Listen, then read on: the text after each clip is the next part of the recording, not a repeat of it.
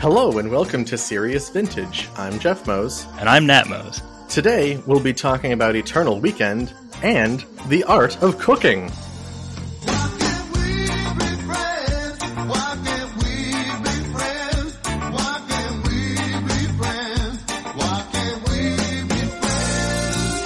So welcome to episode 49 of Serious Vintage, and we have with us once again Aaron Campbell, who's here to tell us all about Eternal Weekend and what it meant to play online rather than in paper. Thank you so much for having me. I adore you guys, and I told everybody I was going to be here, and they were so excited to listen. So hopefully this turns out well. Great. Welcome back. What a surprise. Yeah. I'm surprised everyone was pleased. Yeah. And thank you for being patient. I apologize for the scheduling error the other day. Oh, it's okay. We don't do anything anymore.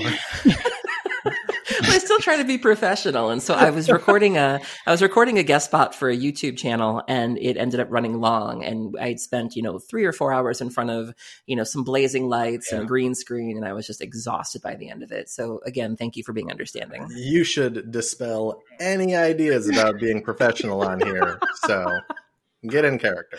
Okay. Yeah. So Eternal Weekend this year, because of the coronavirus pandemic and Wizards pretty much shutting down all in-person Magic events, was held online. And I think, one of the interesting things is that they held all 3 weekends. Normally they have Asia Vintage Champs, Europe Vintage Champs, and US Vintage Champs. They held all 3 weekends on the same weekend. Mm-hmm. And Aaron, you played in... Well, actually, they did that for Legacy too. Aaron, you played in one Legacy event and one Vintage event? Yeah, I played... Sunday was the best day for me in both cases. So I played in the Legacy event on Sunday, and then I played in the Vintage event on Sunday. And it's really cool that they did that, because a lot of times when there's a tournament of some kind, people who are not in North America get shafted. And so It was really cool that, the Asia Vintage folks could play, because there is a sizable and brilliant audience over there, and same with the EU folks. And so it was really nice that this wasn't just a North America thing, because they could have easily done that and made a lot of people feel bad. So it was really cool. You had a lot of opportunities to play. Shout out to the hardcore players that did all 3. Right.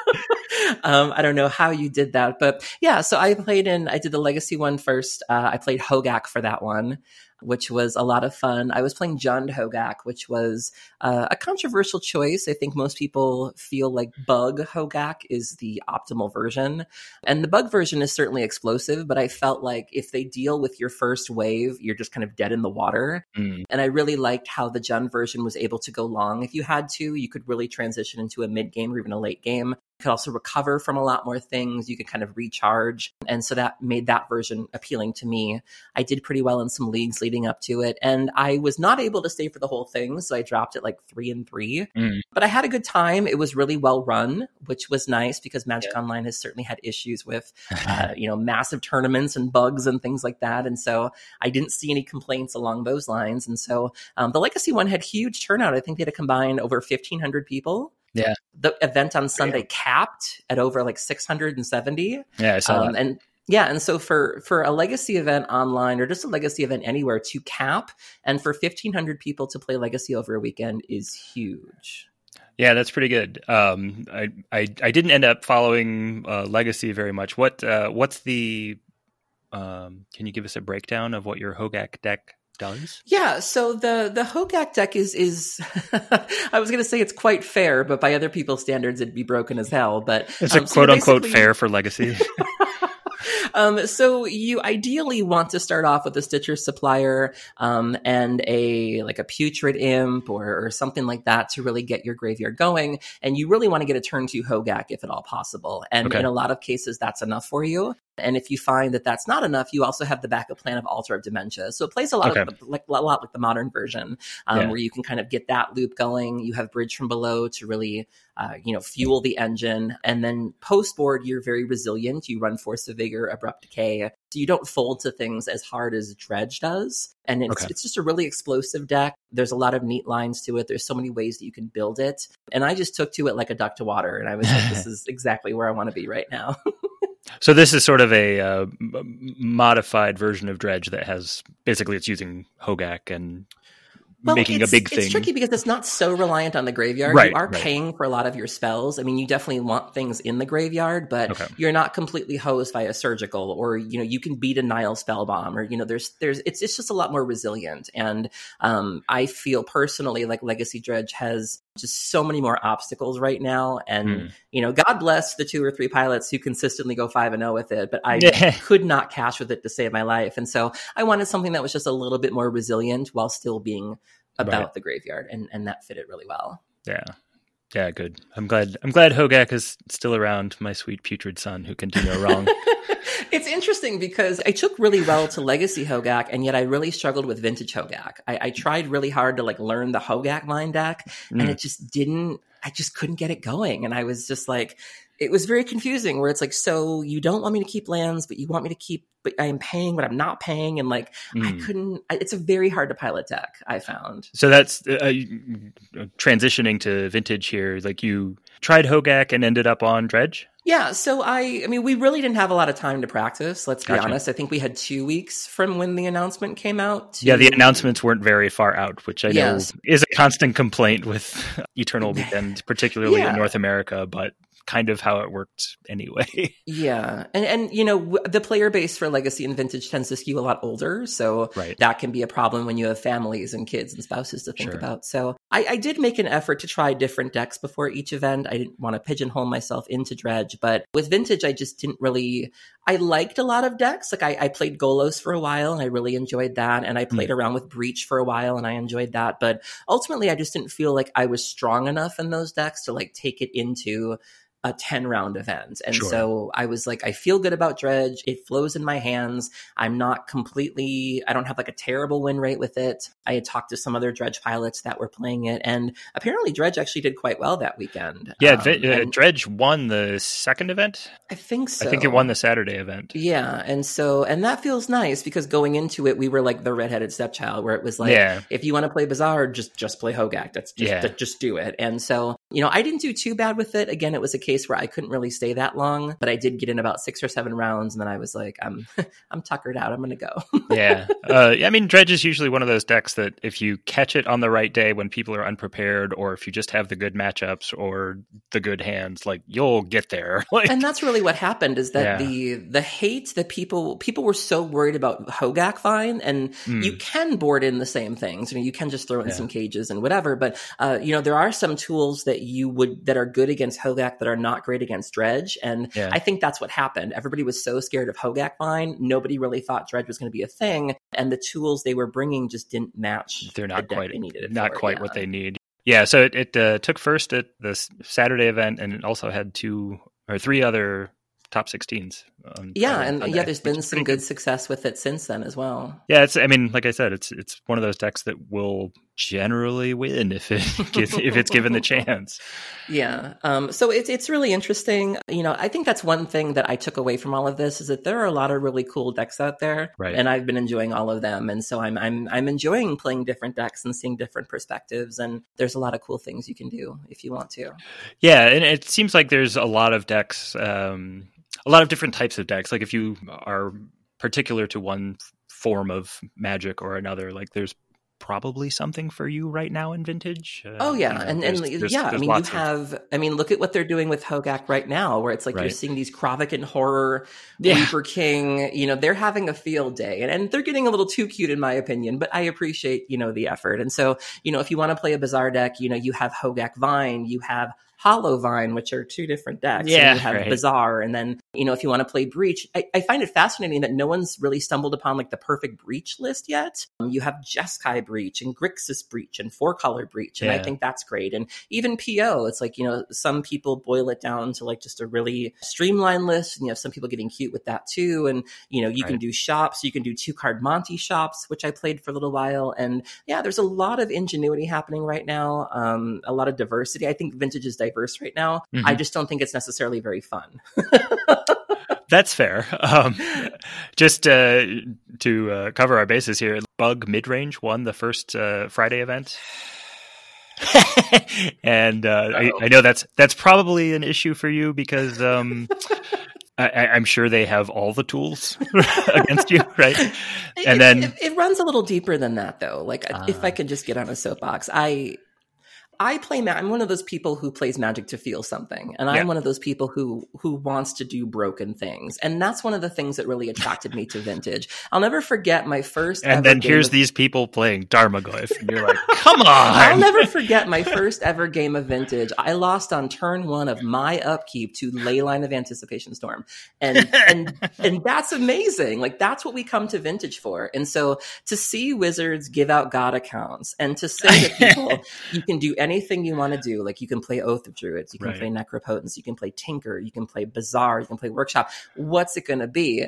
And to see all these people go, I'd like to register Tarmogoyf, please. And it's just like, I don't understand. Like, I can't relate. And I'm not here to play fair. And so, like, if that's what you're trying to do, go take to Legacy, because you can do that there. Like, why are you here? I don't get it. That's actually another thing I kind of wanted to touch on was the God accounts that Wizards provided for these events. They provided them for both Legacy and Vintage, which is great. And even let you play with them a few days past that and before that. So you could do leagues, you could do challenges. And when you look at the league numbers, people are sticking around. And so the event as a whole was a really, really huge win. This is also something that Wizards promoted. They not only took the reins from Card Titan, they actively threw their weight behind this. And we had, decent websites and a little bit of coverage. You had the video stuff afterwards. And I think Efro did an article beforehand. And so, they really did do a good job with this, I have to say. And like I said, the Magic Online client ran well. We didn't hear any issues about technical problems.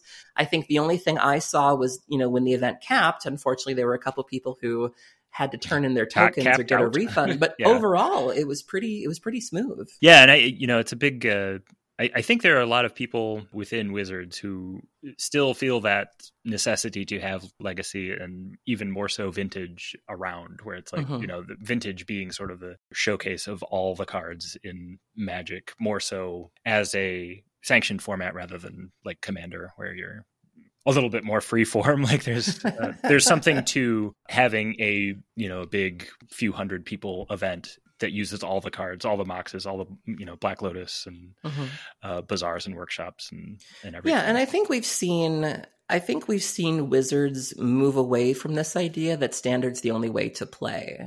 For a while there, it was like Standard was everything. And if you weren't playing Standard, they just didn't care about you. And in the last few years, we've seen Modern Horizons, an entire set devoted to Modern and Eternal formats. And, you can say how busted that set was, but, they're not denying these formats anymore, and you're seeing this very obvious push towards Commander. And, they're not doing that awkward dance anymore. And so it's good that we've finally done away with that illusion where you can admit that all of these formats exist and they're wonderful and you want them to survive. And that just feels really, really good. Right. And, Wizards is pretty good about acknowledging that there are multiple ways to play and, saying, with the Commander Rules Committee and all, like, Rule 0, whatever you want. And, you can get into that format and play. Well, I think the problem is also, too, that the data is not always obvious to them. Like, I remember before the command zones started being a thing and before the Command Fest, I was one of those people that would go to GPs and I would just, scrounge around for, like, any empty table and try to play Commander.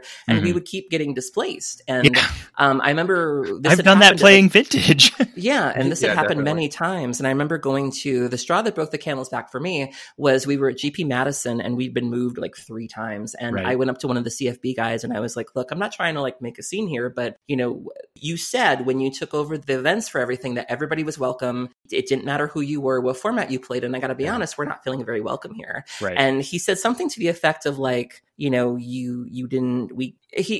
paraphrasing, of course, but he alluded to like, we hadn't spent any money. And I was like, wait a minute. I was like, I bought coasters, I bought sodas, I bought singles. I was like, don't tell me I didn't spend money to be here. And he was like, no. He's like, I'm not saying that. He's like, but we don't keep track of that. Like, we don't keep track of that you went to vendors. We don't keep track of the fact that you bought a t-shirt. He's like, when we look at how successful a GP is, we are looking at like maybe 2 metrics. And so if you don't fall into those neat little boxes, we know you're here, but like, it's not the right kind of data. And so what needed to happen is when they established the command zone in Vegas, which was an overwhelming success, they couldn't deny that. And that was the data they needed, where it's like, hello, know.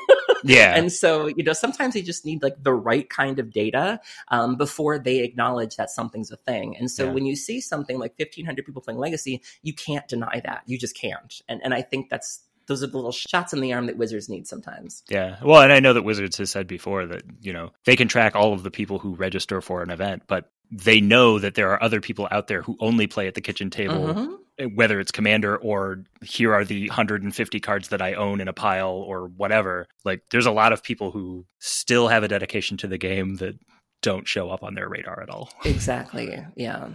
But anyway, going back to Eternal Weekend, I think it was great that they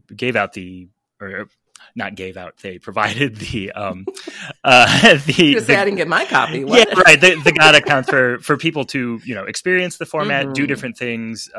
Even if you only played in the one event and only went 0-2 and dropped or whatever, like you still got to actually play around and see that Vintage or Legacy or whatever isn't quite as scary as you may have thought, because I'm sure there are a lot of people. And it definitely changed the dynamic a little bit. One of the things that always comes up at Eternal Weekend is budget concerns and card availability concerns. And, a lot of times you can go to EW and know what somebody's playing because you know them and you know that like they can't just afford to switch decks. But, when you have a God account, card availability is not an issue. And, you're not bound to just whatever cards you have or whatever you can get your hands on. And so I was really excited to see like what the metagame was going to look like and what people were going to bring. And then I was disappointed when it was all Tarmogoyfs.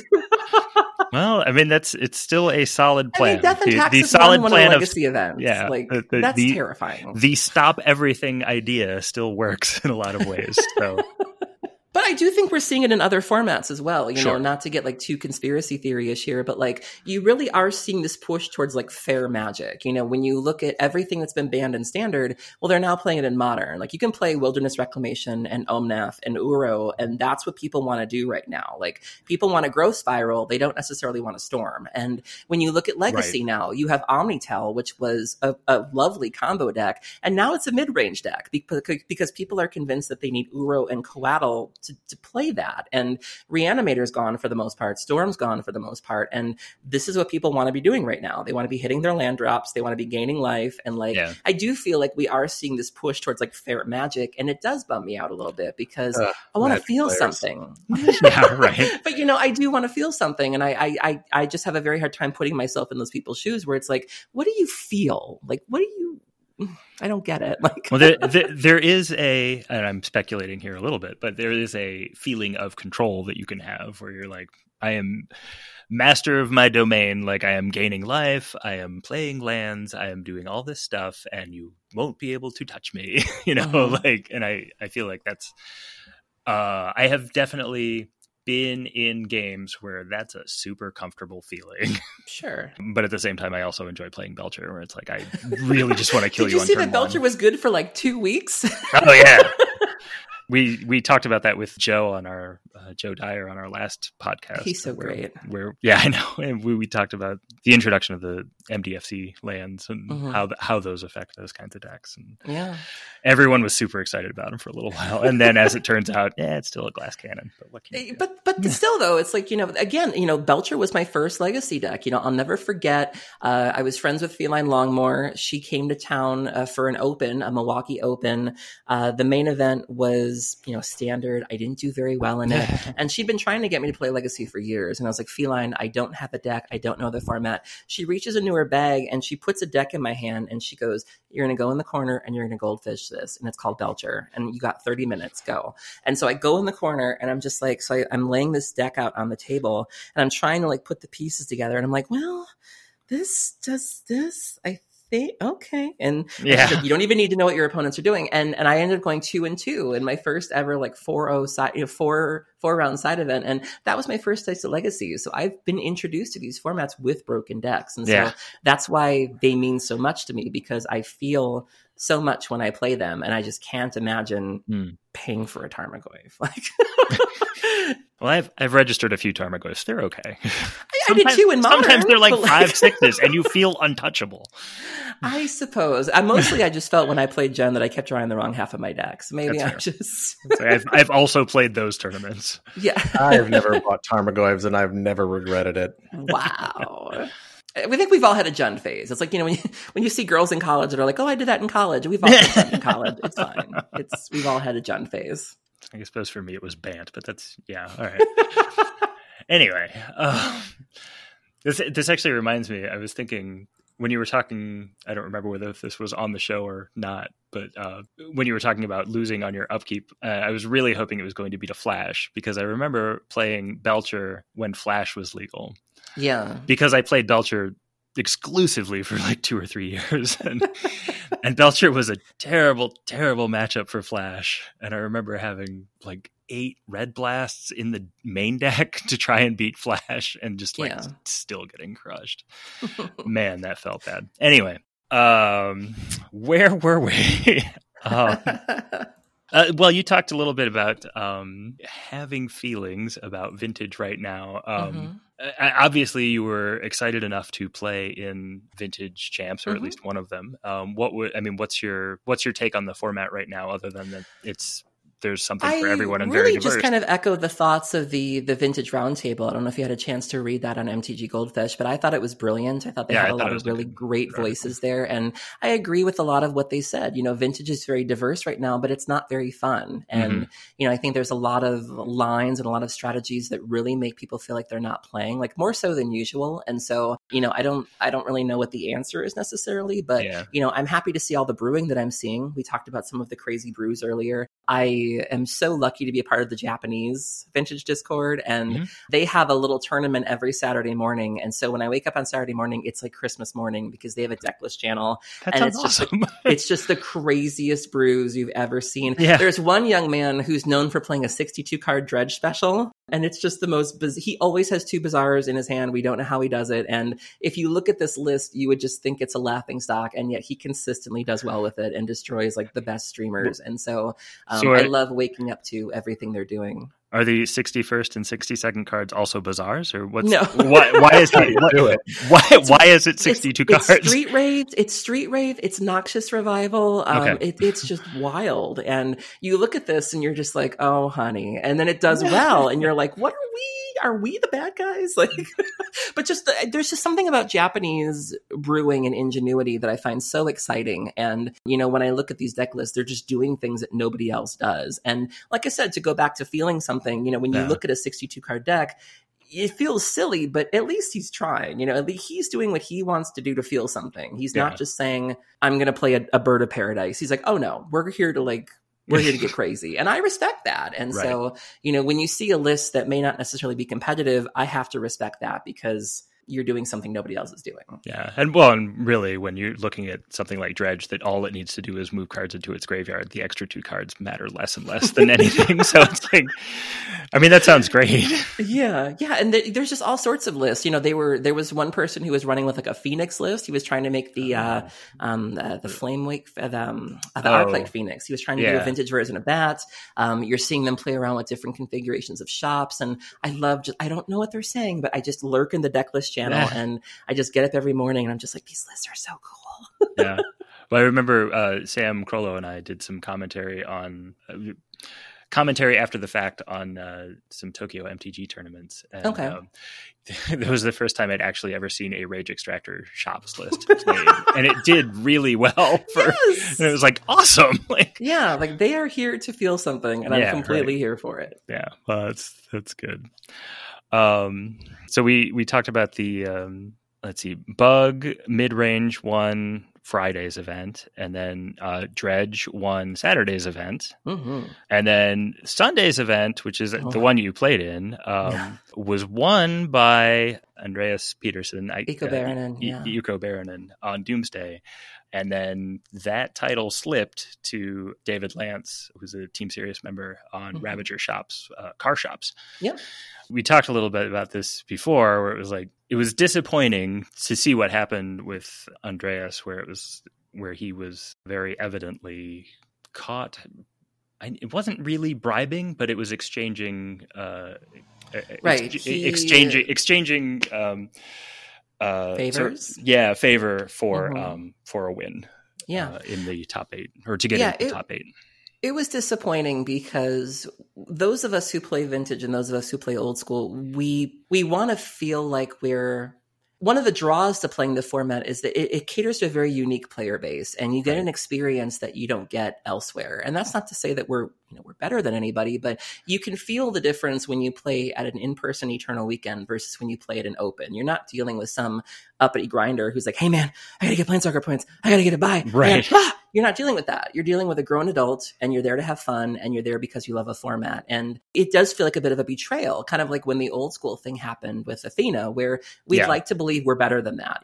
I've had judge calls at Eternal Weekend that I would never have anywhere else, just because my opponent's an adult and we understand that things happen, and Right. you can have a conversation. Like, I am more social at an Eternal Weekend than I am anywhere else, because it's just different, And so we'd like to think we're better than that. And then when we see examples where we're not, it's crushing, because it's just like, that's not what this is about. This should be about the format and how much we love the format. And no one plays Vintage for the prizes. Like, let's be honest. I mean, the artwork is cool and you could maybe sell it, or maybe you'll get some store credit, but none of us are trying to get on the Pro Tour. None of us are trying to this is what we have. We have our Moxen, we have our mortgages, and we're grown-ups. And not to say we try to lose, we want to win, but again, we just don't think that that's us. We look at the modern players, or we look at the standard players, and it just doesn't feel like it's our world. And so when I saw that happen, it was a bit of a bummer, because it was like, we played this format to get away from that. Yeah, right. And I'll link to, there's some write-ups about this on Star City and other places. I'll link to some of those who people can follow along. But, the disappointing thing to me was that some of the reactions I saw to this when it was first publicized, first came up on Twitter and on Reddit, was that, oh, this happens all the time. Like, I don't see what the big deal is. And it was like, oh man, really? Does this actually happen all the time? Yeah. And I'm so used to playing tournaments with 16 players in paper at a store. Obviously that doesn't happen now, but that's what I'm used to. Or playing at a TSI where we have, 20 or 30 people at Jeff's house. And it's just like, that just doesn't happen. Like, it was just mind-boggling that this was like commonplace to other people. And disappointing, like I said. Yeah, definitely. But I guess it happens, and I'm happy for David Lance to get bumped up there. And I mean, as a whole, the weekend was a huge success. If that's the only thing that went wrong, I'll take it. Both these formats got a lot of good press. People had a really good time. It brought people to the formats and kept them here in a way that might not have happened before. We were able to preserve Eternal Weekend in some form. As a whole, it was a huge win. Huge win. Yeah, I totally agree. I think everything ended very positively, and all the coverage I heard before and after were just like, this is actually going really well. It was exciting to watch, or to follow along afterward, or while things were happening and people were throwing up their reports on Twitter and elsewhere, and it's like being able to follow along from afar. It actually felt like Eternal Weekend. It did. As much as it could, but because like we said, Eternal Weekend really is an experience. When you think about, when I think about it, again, I'm not going to win. I go for the meatball place down the street, and I go for, it's a package deal. And so it wasn't exactly that, but it was pretty close, and I'll take it. Yeah. It was disappointing too that, we couldn't all get together in Pittsburgh or Philadelphia or wherever and hang out and see friends, but the magic was all there as far as playing and stuff. And Vintage had, again, multiple hundreds of people, which is a big turnout for a Vintage Champs, especially when you consider over the entire weekend. I mean, we didn't hit the 1,500 or so that Legacy did, but still very, very healthy turnouts. Certainly more than we normally see for Vintage events. And so, it was a really, really good time. A lot of faces I didn't expect to see there. It was just like, oh, okay. Well, and it the God accounts made it easy for people to kind of jump in and experiment. And exactly. The God accounts have been I'm convinced they've just been a net positive in general.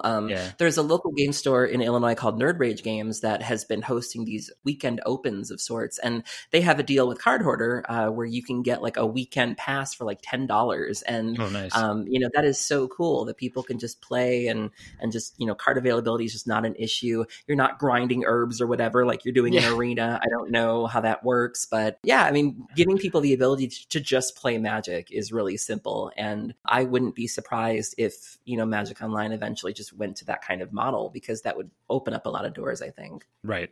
Yeah, I know a lot of people were kind of speculating on maybe that being a direction for Magic Online. I would be interested to see that happen. I kind of feel like it's not going to, but who knows? Yeah, the finance people seem to think it would be too dangerous, but I just think you can't deny the benefits of it. And when you look at events that have it, it's just good. It's a good thing. Yeah, and it actually, it seems like it might be a thing where, maybe they don't do Eternal Weekend this way in the future, but, if they have a week or a 2-week period where you can have a situation like this, hopefully we're not in a pandemic anymore, but but where they would give a God account for so much time, and or even do what they're doing with Command Fest. I mean, they're pumping out the Command Fest like once a quarter.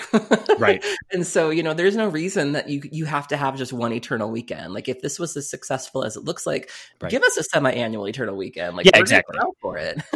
Yeah, or have the 3 in-person events regionally, and then an online one. Where it's absolutely still do these things. I think that would be a good and reasonable direction to take things. Yeah. Was there anything? Did you see anything cool get played? What was your highlight of a deck or play? I really liked the decks that I played. I had a lot of fun. That's why you played them. I had a lot of fun trying new decks. I played some Ad Nauseam Tendrils in Legacy, and I love learning how to play Storm, figuring out the lines, trying to piece it together. I had a lot of fun playing different shades of Hogak. When I was playing Vintage, I really enjoyed Mark Hornung's The Shops 2-card Monty deck he was playing. Oh, yeah. I had so much fun with that. I really enjoyed playing Breach. I look forward to trying so many different versions of that and learning how to go off with that combo. And so there's just a lot of really neat decks to play. I don't feel as locked into Dredge as I used to. My heart will always be with Dredge, but I'm more open to playing other decks than I was before. Yeah, I thought you would be on Dredge forever. Well, I gotta say, I'm really shocked.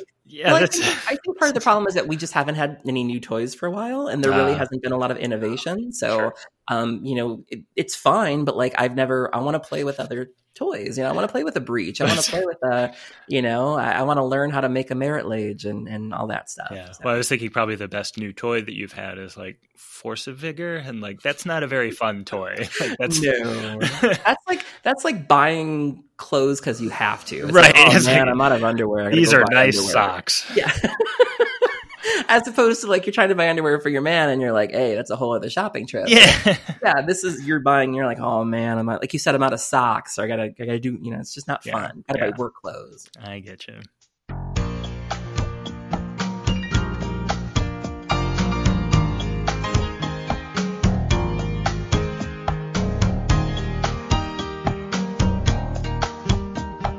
Well, speaking of buying your man underwear, where are you going with this? Well, this is the transition into food, right? No? Okay. Terrible transition. You assume that I'm wearing clothes when I make the food or eat the food. That's very bold of you. I mean, you should at least wear an apron if you're frying bacon, right? Yeah, definitely. You can, that stings. Safety first. Yeah, absolutely. So, but we were going to talk to you about food because also during the pandemic, you have been learning to cook, and specifically, the only thing that I've seen you specifically post about has been cooking breakfast, which I think is great because I love breakfast. Yeah, I it's funny. I did not cook for the longest time, and to the point where when the pandemic first started and we didn't know what this was going to entail, they were like, all right, if Erin's stuck in her apartment for 6 months, she's just going to die. Because they knew that I'm a Grubhub girl. I'm a DoorDash girl. I eat out a lot. And so people were like, well, what are you going to do if you can't get food brought to you? You're going to have to cook. Are you okay? And I genuinely had friends that were like, do you need some easy recipes? Are you know what to do with potatoes, right? And I was just like, no. You know what Did to you come do to this with conclusion potatoes reasonably, or was it just you had a moment where you're like, well, I'm either going to do this or I'm going to starve, and starving is kind of seeming appealing? It actually didn't happen because of that. Honestly, to tell you the truth, not to get too deep on your but it wasn't until I started going to therapy and specifically dealing with I'm such a perfectionist. And one of the reasons why I never really cooked before was because I was so worried about it not being perfect. It was I need to follow the recipe. It needs to look like this. Oh God, I've made a mess. What if it doesn't taste right? It was all of those things. And when I started really dealing with like imperfections and things like that, I really just learned to like embrace the chaos of cooking where you're going to make a mess. So what if it doesn't taste right? I saw a tweet the other day that really put things in perspective. It said, the worst thing that can happen is you order a pizza. And that's so true. Like I had a tuna casserole I made the other day that did not taste good, and I checked it and I ordered Wendy's and it was fabulous. And so just not being afraid to make mistakes and trying new things and, looking around and going, oh my God, I've made the biggest mess. It's fine. You'll clean it up. Just keep going. And when I just really learned to embrace that, I started to really, really enjoy cooking, and having a supportive boyfriend helps too. Yeah, we were talking that having someone to cook for is just great because they will will appreciate that you've cooked for them. Yeah, it's a form of telling someone you care about them too. Yeah. It's one thing to say, I love you. It's another to say, I'm going to feed you. I want to make sure that you are healthy. Yeah, so please stay alive for another day. Yeah. And I mean, one of my friends used to own a restaurant, and she used to say that cooking is one of the best forms of self-care. And, when I've had a really bad day, I do want to make something for myself as opposed to just rolling my face in some Culvers. I do want to make a meal and take care of myself. And I think when you can do that for somebody else, that's a really cool thing. Sure.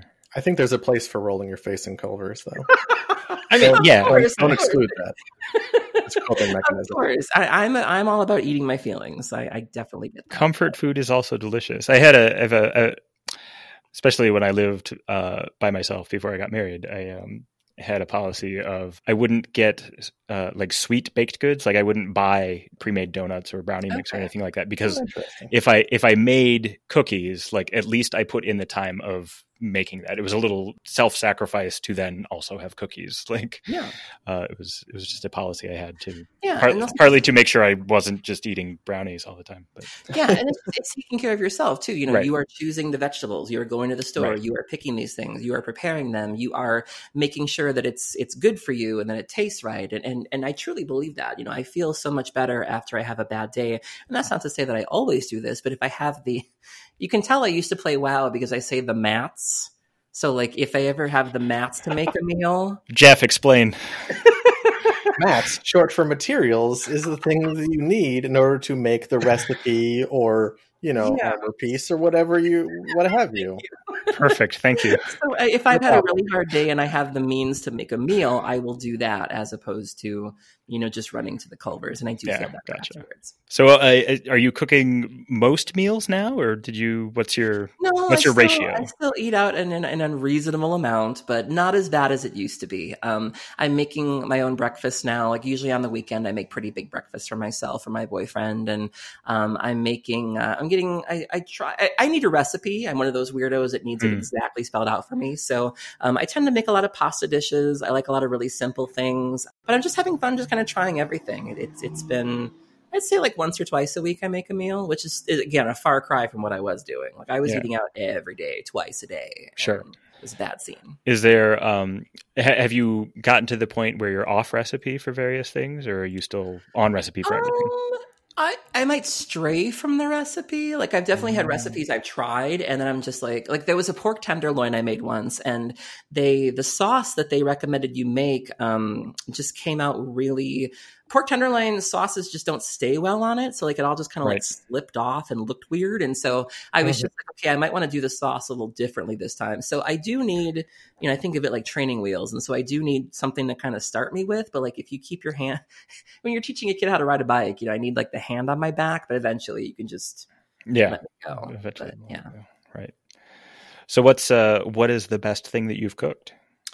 My boyfriend really enjoys there's two things he really likes. So I made a potato cheesy ham casserole once. That I was really, really proud of. Was this a breakfast dish or a dinner dish? No, it's a dinner dish. And so okay. you line your pan, and you start out with you slice potatoes, and then you go potatoes, cheese, ham cubes, like cubed ham, and then you go potato. You just do two layers of that, and you bake that baby, and it's just this gooey, potatoey mess, which is great. And I also make something called elegant steak, which is just a more glamorous version of beef stroganoff. And that one takes about an hour to make usually, and we both really, really like that. Yeah, that sounds good. And how have your breakfasts been going? Are you on different kinds of eggs and bacon and so my ham? boyfriend really likes to. I've become that girl that talks about her boyfriend all the time. I'm so That's sorry. Okay. As long as he's okay with it, I'm okay with it. It's so funny. Somebody actually said that to him when we first started dating, because obviously I'm a very candid individual. We played a webcam commander game with one of our friends and our listeners. And he was like, how do you feel about Aaron talking about you on the show? Like just trying to like trap him. And he had the best response. He was like, if she's not talking about me, we've got a problem. And so he's just a really good sport with everything. But he likes to make eggs Gordon Ramsay style, where he will... Yell at them? Huh? Where he'll yell at them? No, it's not like normally like donkey. He's not Shrek.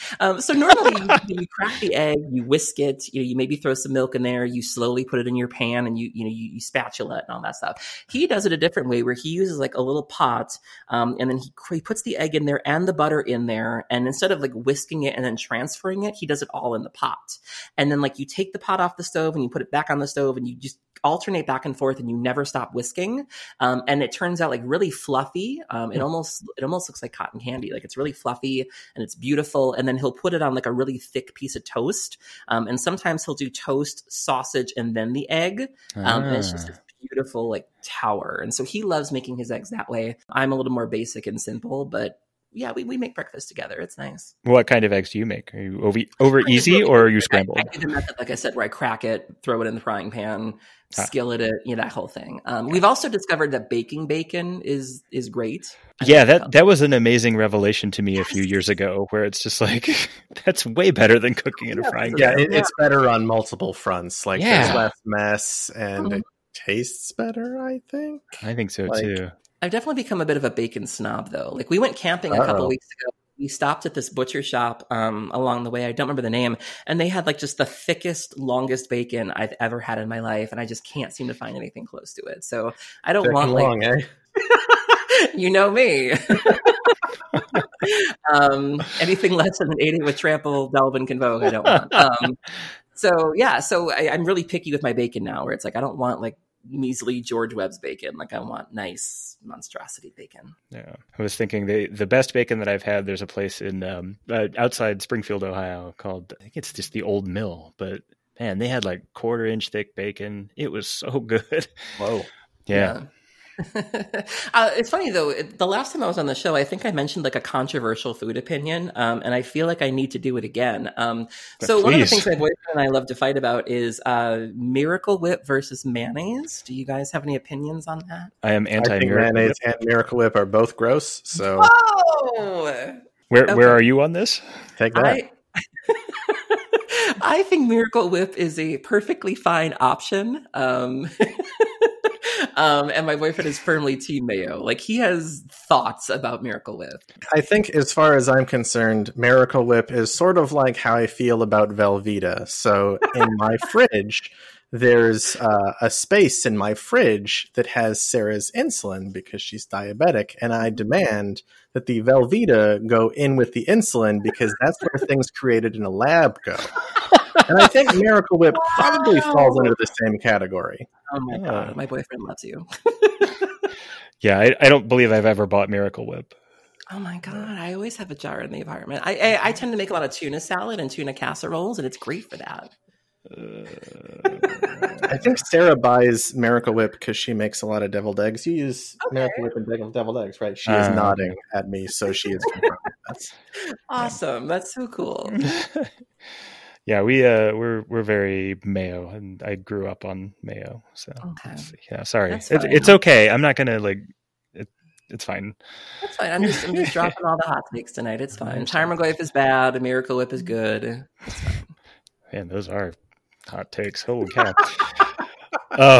Have you gotten into like pancakes at all for breakfast, or French toast, or waffles? By pancakes, I don't know if I'm ready for them just yet. It's hard to screw it up because ultimately it's just stuff that you cook in a pan. Like it's gonna come out fine.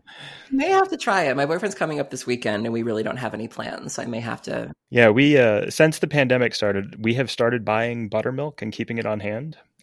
Because there's a good biscuit recipe that I make that uses a couple cups of buttermilk, and because it's easier to buy in a half gallon, I also have extra buttermilk and have decided that making pancakes is a good use of that. Yes. And so buttermilk pancakes have been really good. And Cool. we have usually buttermilk blueberry pancakes on the weekend. Wow. Do you have like a special like griddle for them, or do you just do it on the stove? So recently, let's see, let me think. Last Christmas, I got a nice big frying pan from my mother-in-law. Wow. And I will actually recommend the brand because I really like it. Come on, sponsorship. Yeah, all right, Analon, give me some sponsors here. But it's really good. It's nice big, must be 13-inch frying pan. But it's very non-stick. Like, I have cooked everything into it, and it has not stuck at all. Making omelets and stuff, and pancakes are great. Fried rice is great. Like, you can make fried rice without a ton of oil and without having to worry about having a wok, because it just doesn't stick. But yeah, so I just use a frying pan. Okay. I just wrote this down. I may have to try it. And I'll say that the hard part about pancakes is making sure that the first one, there are a lot of times where I make them and the first one is just not as good because the pan wasn't the proper temperature or wasn't prepared correctly, where it had too much oil in it or whatever. So a lot of times your first one is just like someone's either getting a worse pancake or maybe you're just throwing it out.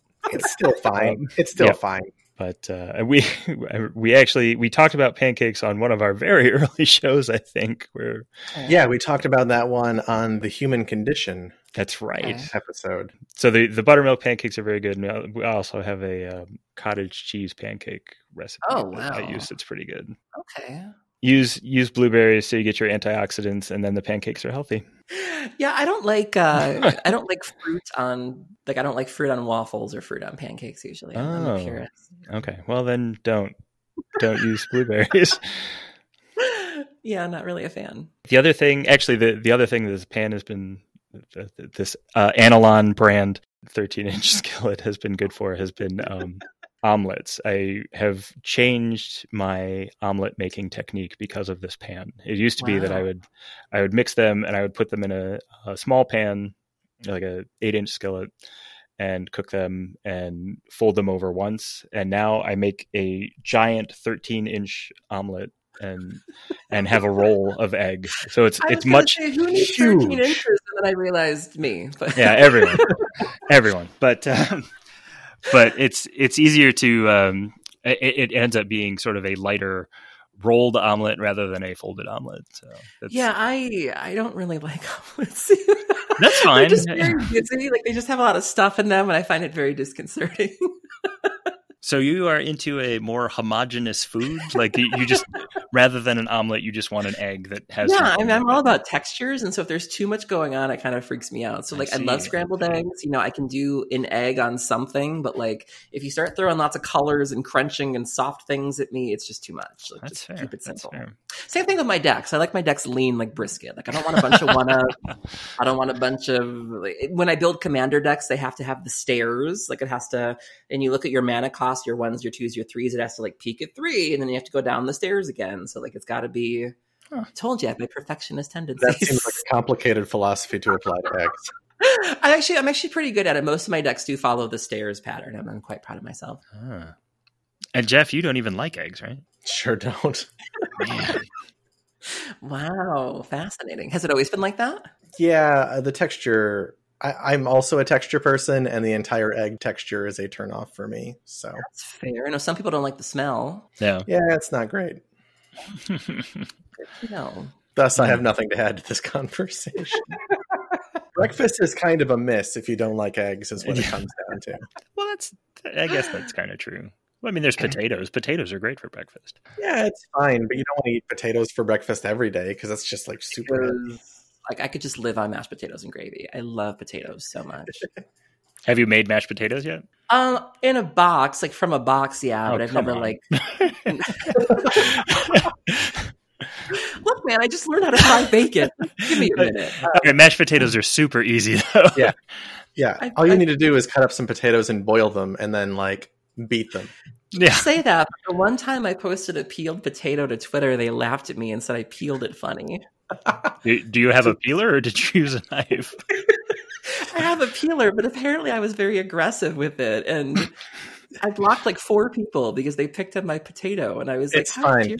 Just don't post your potato to Twitter. They don't need to know. That's learned that a long time Who ago. cares? yeah. Post the potatoes after you make them. I'll just send my potatoes to Nat. Like he sends me pictures of his baby. Yeah, How's your baby doing? he's great. He's always great. He's eating food now, so we're making love all food for of your him. babies. Yeah, I don't generally post baby pictures on Twitter because I'm weird about putting my baby on You're not the only one. My public DMs media, are full but of babies right now. yeah, Like, I'm sure.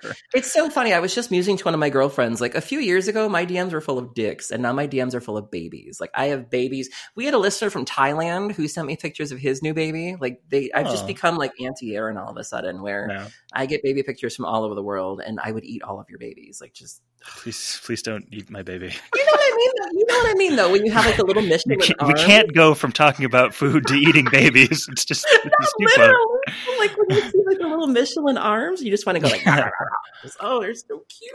We've hit the true hot take of this episode.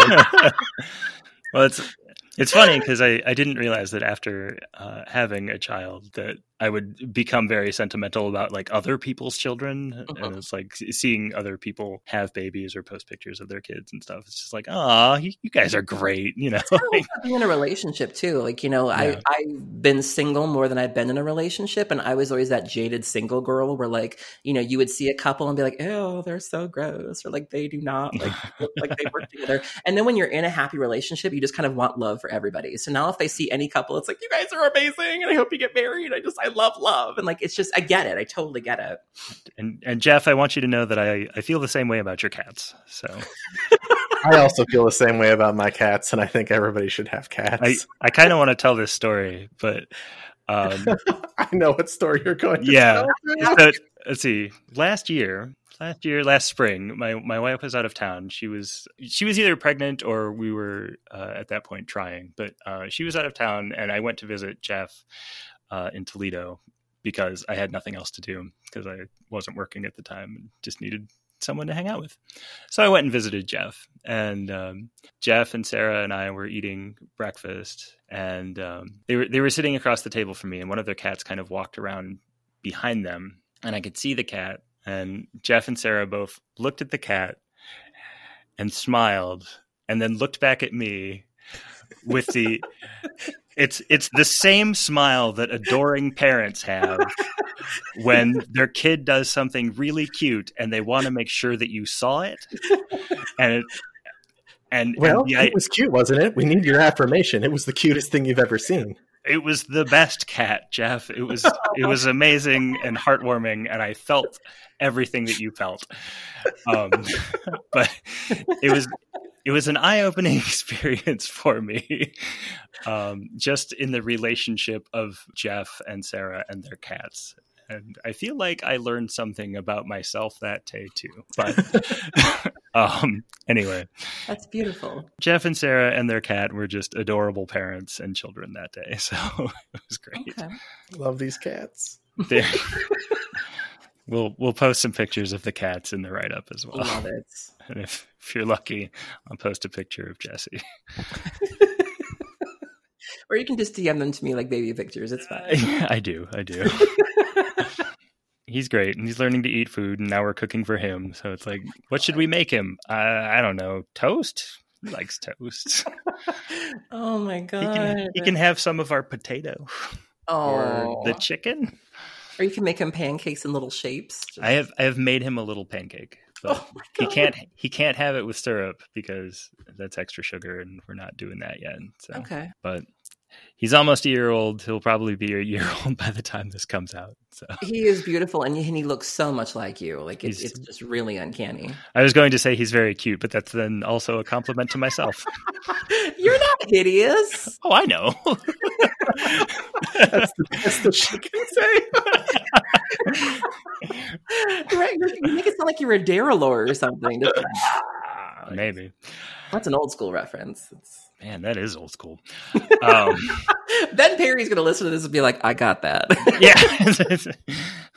So do you have, going back to cooking, do you have plans to cook more in the future? Sometimes we like to plan more exciting meals during quarantine, where it's like we're going to look forward to making something big and exciting. So this I'm weekend. always, I mean, like I said, I require a recipe. So I'm always keeping my eye out for, sometimes Facebook will bring up a recipe across my feed, or somebody will tweet something, or I have a couple websites that I really go to. Like I really like Delish. I think a lot of the recipes are very accessible. So typically if I'm about to do a grocery order, because I'm very lucky to be able to have groceries delivered to me, I'll usually pick up some things along with that order so that I can turn around and make something. But no, I don't really plan anything for the most part. It's usually just like, oh, it's time to do groceries. Let's try something new at that time. Let's use this.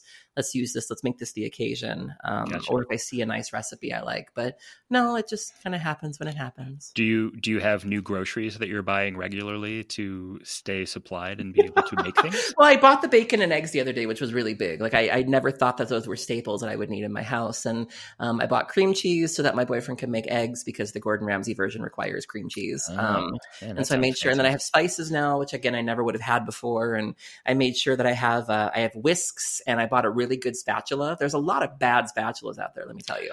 Very true. Yeah, so I made sure I have a good spatula. I have good pot holders.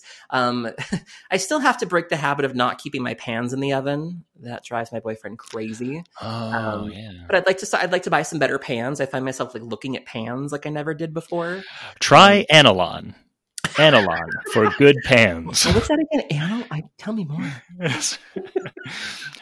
We did actually, after I got the pan for Christmas, we bought more pans from Analon. Okay. They have been very good.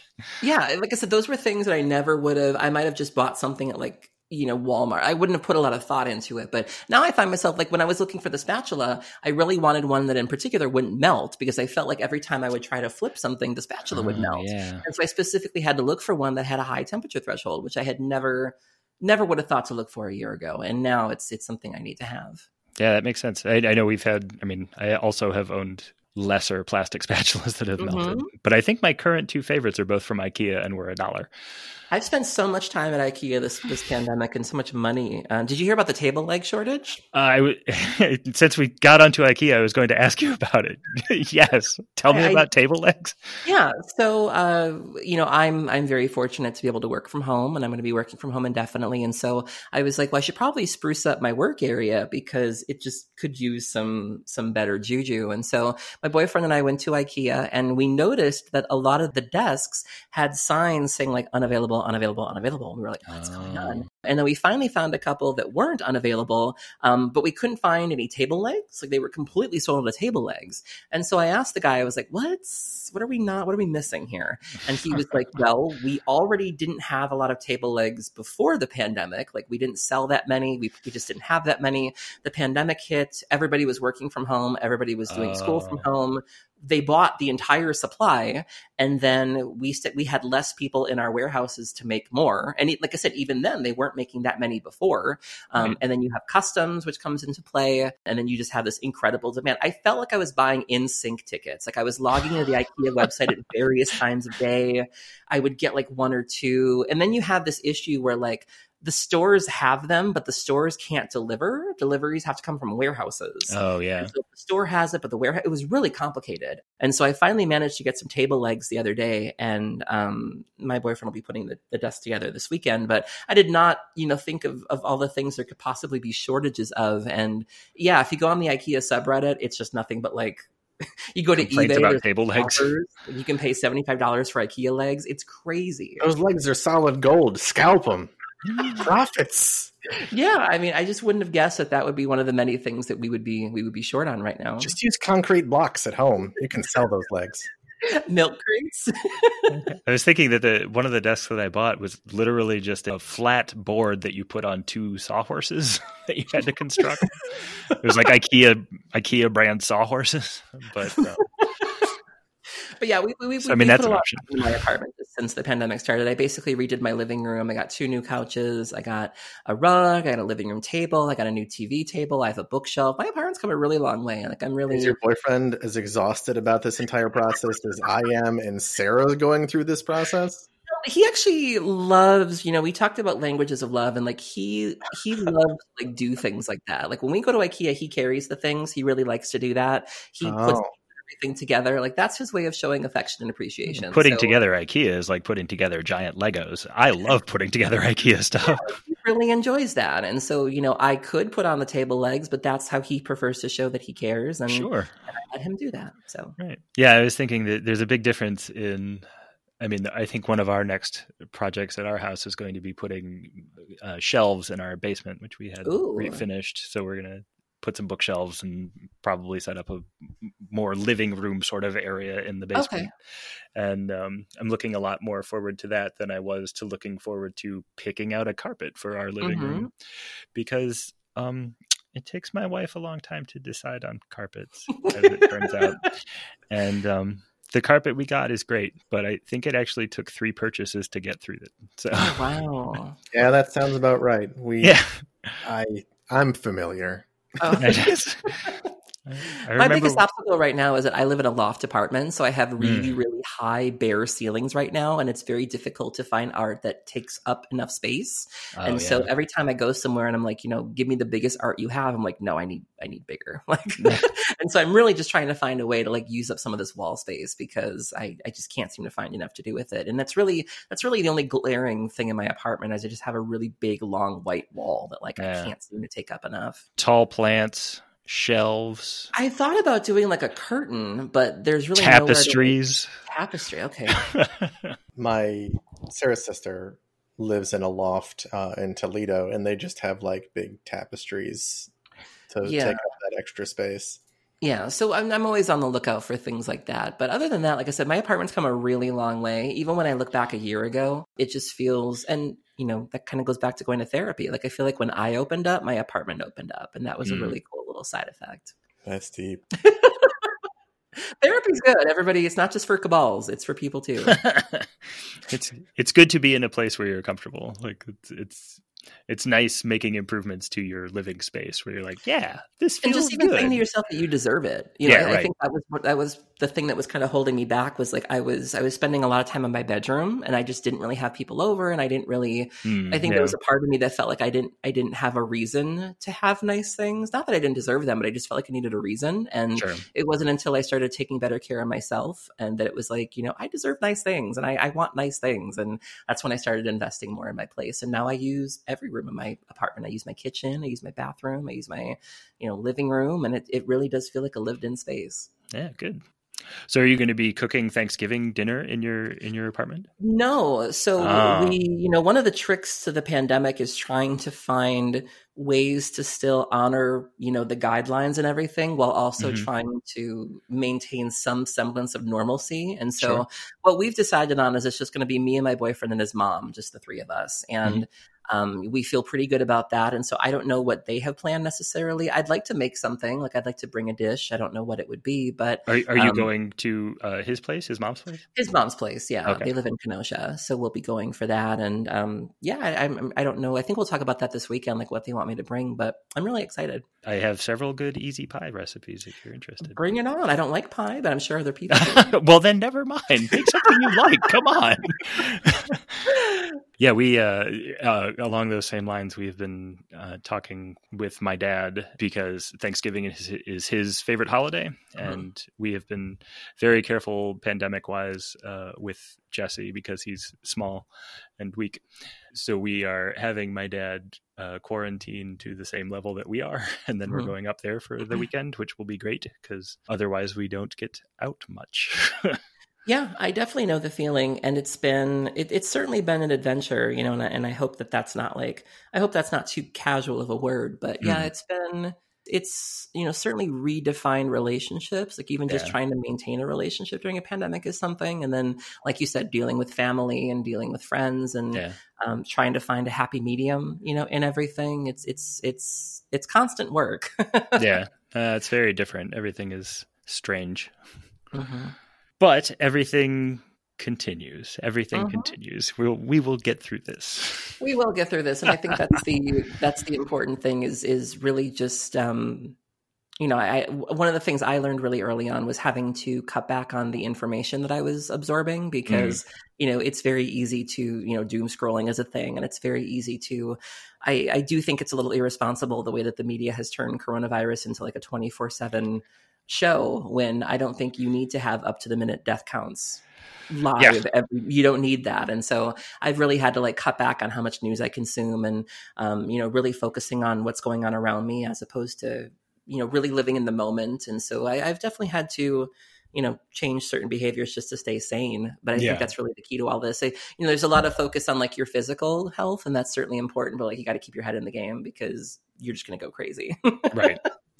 Yeah. It's you have to sort of separate things a little bit more and keep yourself looking at the positive side. Like overall, things have been pretty good for us during quarantine. Elizabeth and I are both working from home, and we get to spend time with our wonderful son all day. And that's great. Yeah. I think boundaries are a big thing. Like I said, not only in what you consume, but especially if you are working from home, it's very easy to like want to work all the time. And so, one of the things for me is like, no, I'm logging at 5 p.m. on Friday. I am not logging in this weekend, really just saying if I'm off, I'm off, and, not being connected all the time and leaving my phone in the other room and, making sure that I'm eating good food and just really taking care of myself because I'm going to get through this.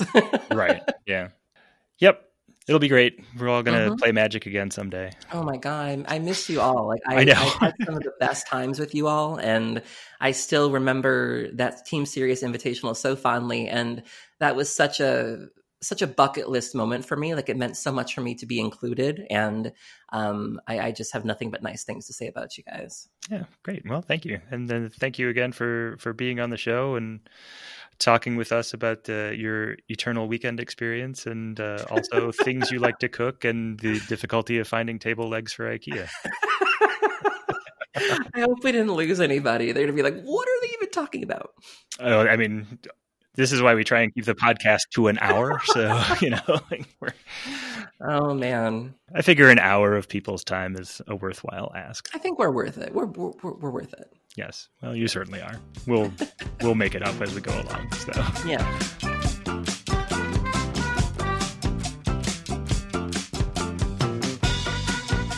It's happened again. You've wasted another perfectly good hour listening to Serious Vintage. I'm Jeff Mose. I'm Nat Mose. And I'm Aaron Campbell. And we hope you'll join us next time for more Serious Vintage. Take a little trip, take a little trip, take a little trip and see. Take a little trip, take a little trip, take a little trip with me.